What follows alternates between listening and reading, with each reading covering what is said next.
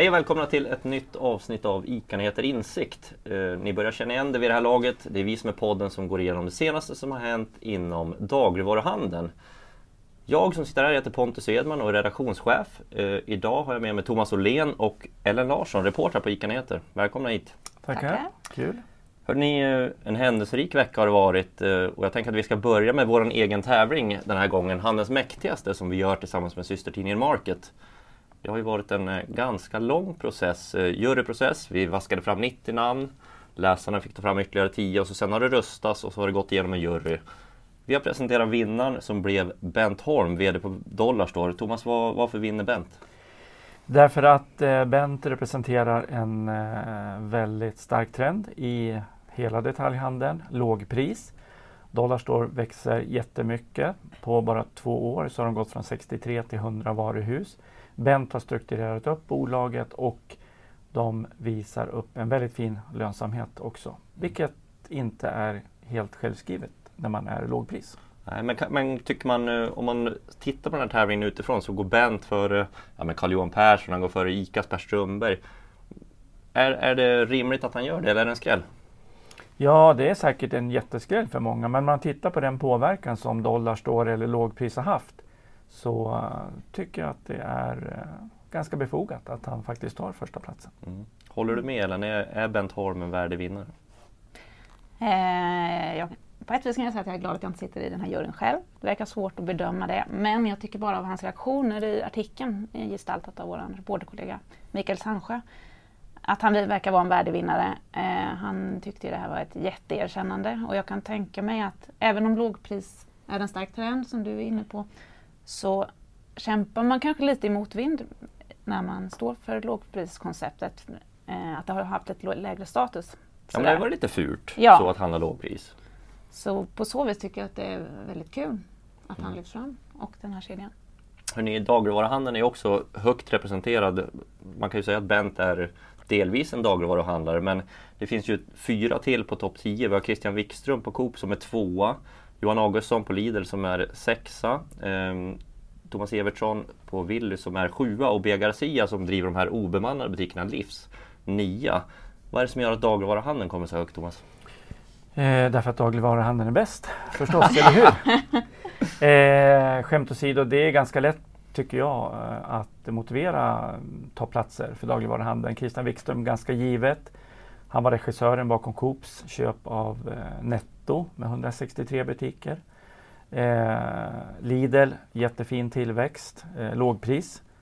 Willys, jättefin tillväxt, lågpris. Och sen har vi en ny trend, obemannade butiker med Livs och B. Garcia. Så att det här är trender som skakar om och kan skaka om dagligvaruhandeln framöver.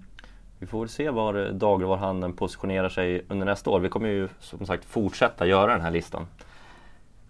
När vi ändå är inne på lite på obemannat, vi pratar om Livs, så har ju ICA klivit in och gjort ett test nu på obemannad butik.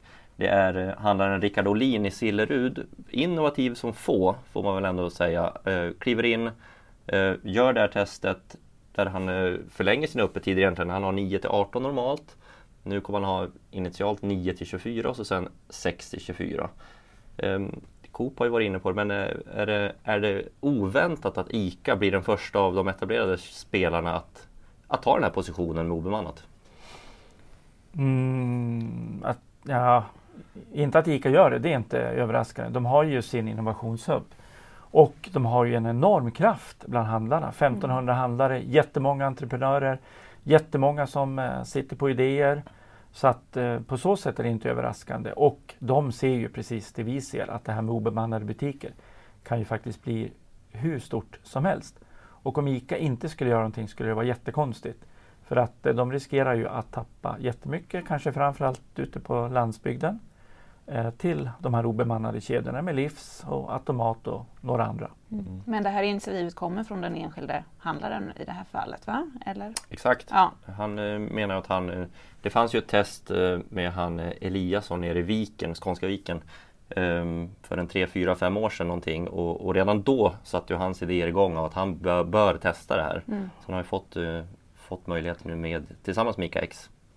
Just det.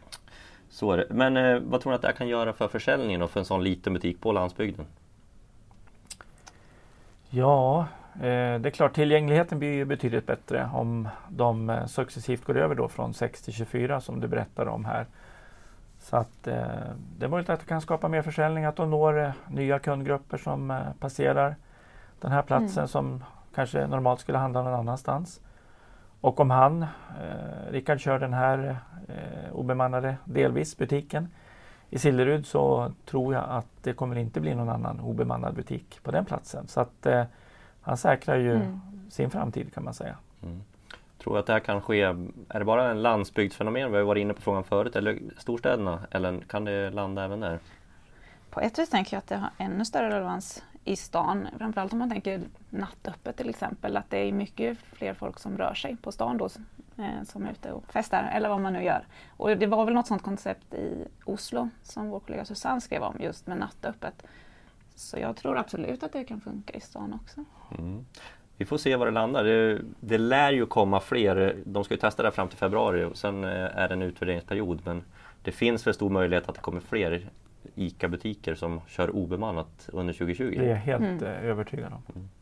Hörrni, vi ska också prata lite matkasseföretag och e-handelsföretag innan vi släpper det här för idag. Vi börjar med Linas matkasse ju, som vi har i veckans tidning presenterat siffror för 2018.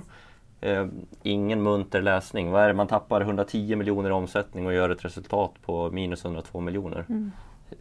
Finns det en framtid ens för matkassar? Ja, jag vet inte. Alltså man märker ju att det är många av de svenska aktörerna som har det svårt. Sen har det ju kommit in en ny aktör, HelloFresh. Jag intervjuade Sverige-vd:n där för ett tag sedan. Och för dem går det betydligt bättre. De finns på 12 marknader och går med vinst. Och han var inne väldigt mycket på det här med flexibla kassar. Att man får styra mer över rätter och så själv. Och det har Linas matkassa också börjat fila på det konceptet. Men det tar ju tid och kostar pengar att ställa om och så. Och just att det har varit en sån jättestark trend, jag vet inte, den kanske börjar mattas av. Thomas, vad tror du i det här med flexibiliteten? Alltså matkassa var ju en gång i tiden liksom väger in i handeln för dagligvaruhandeln. Men jag tror att det är helt nödvändigt för Linas matkassa, om de ska överleva, och andra som är liksom utpräglade matkasseföretag, att faktiskt erbjuda den här flexibiliteten som du är inne på, Ellen. Därför att det som växer i branschen idag, det är ju lösplock. Det är bara att titta på ICAs 3:e kvartal. Jättestark tillväxt för lösplock och knappt någon tillväxt alls för matkassar. Så att det är uppenbarligen det som kunderna vill ha. Men behöver Lina ställa om till en sån lösning där det är också lösplock, tror du? Ja, det är jag helt övertygad om de vill finnas kvar. Och det lär de väl vilja. De är ju på jakt efter en ny vd nu, så vi får se vilka beslut och vilka vägar denne tar. Sen har vi pratat med en ny vd i just e-handel. Mathem har ju fått in Johan Lagercrantz. Thomas, du har träffat honom. Han pratar ju om att det är tillväxt som är målet, men vinst på medellång sikt. Är utsikterna ljusare för Mathem än vad de är för Linas, tycker du? Det tror jag definitivt, därför att de är så starka på just lösplock och har fått en väldigt stark ägare i ryggen, Kinnevik, som har liksom stor kunskap om att transformera mogna marknader. Jag tänker på TV, jag tänker på telefoni, så att det tror jag absolut att de har. Jag fick bra intryck av Johan Lagercrantz. Det förefaller vara en väldigt duktig kille. Även om konkurrensen förstås är hård nu när Axfood och Coop och ICA liksom växlar upp sina online-satsningar. Största utmaningarna för Mathem? Det är nog de traditionella kedjorna. De måste ligga före dem för att liksom vinna slaget om konsumenterna online. Hörrni, med de orden så sätter vi punkt för ICA-nyheter Insikt idag. Men vill man hänga med i nyhetsflödet bör man ladda ner vår app. I App Store, den heter ICA-nyheter. Där kommer du kunna hänga med i flödet i realtid faktiskt. Missa inte det. Hörrni, stort tack för att ni var med idag. Tack! Trevlig helg. Samma.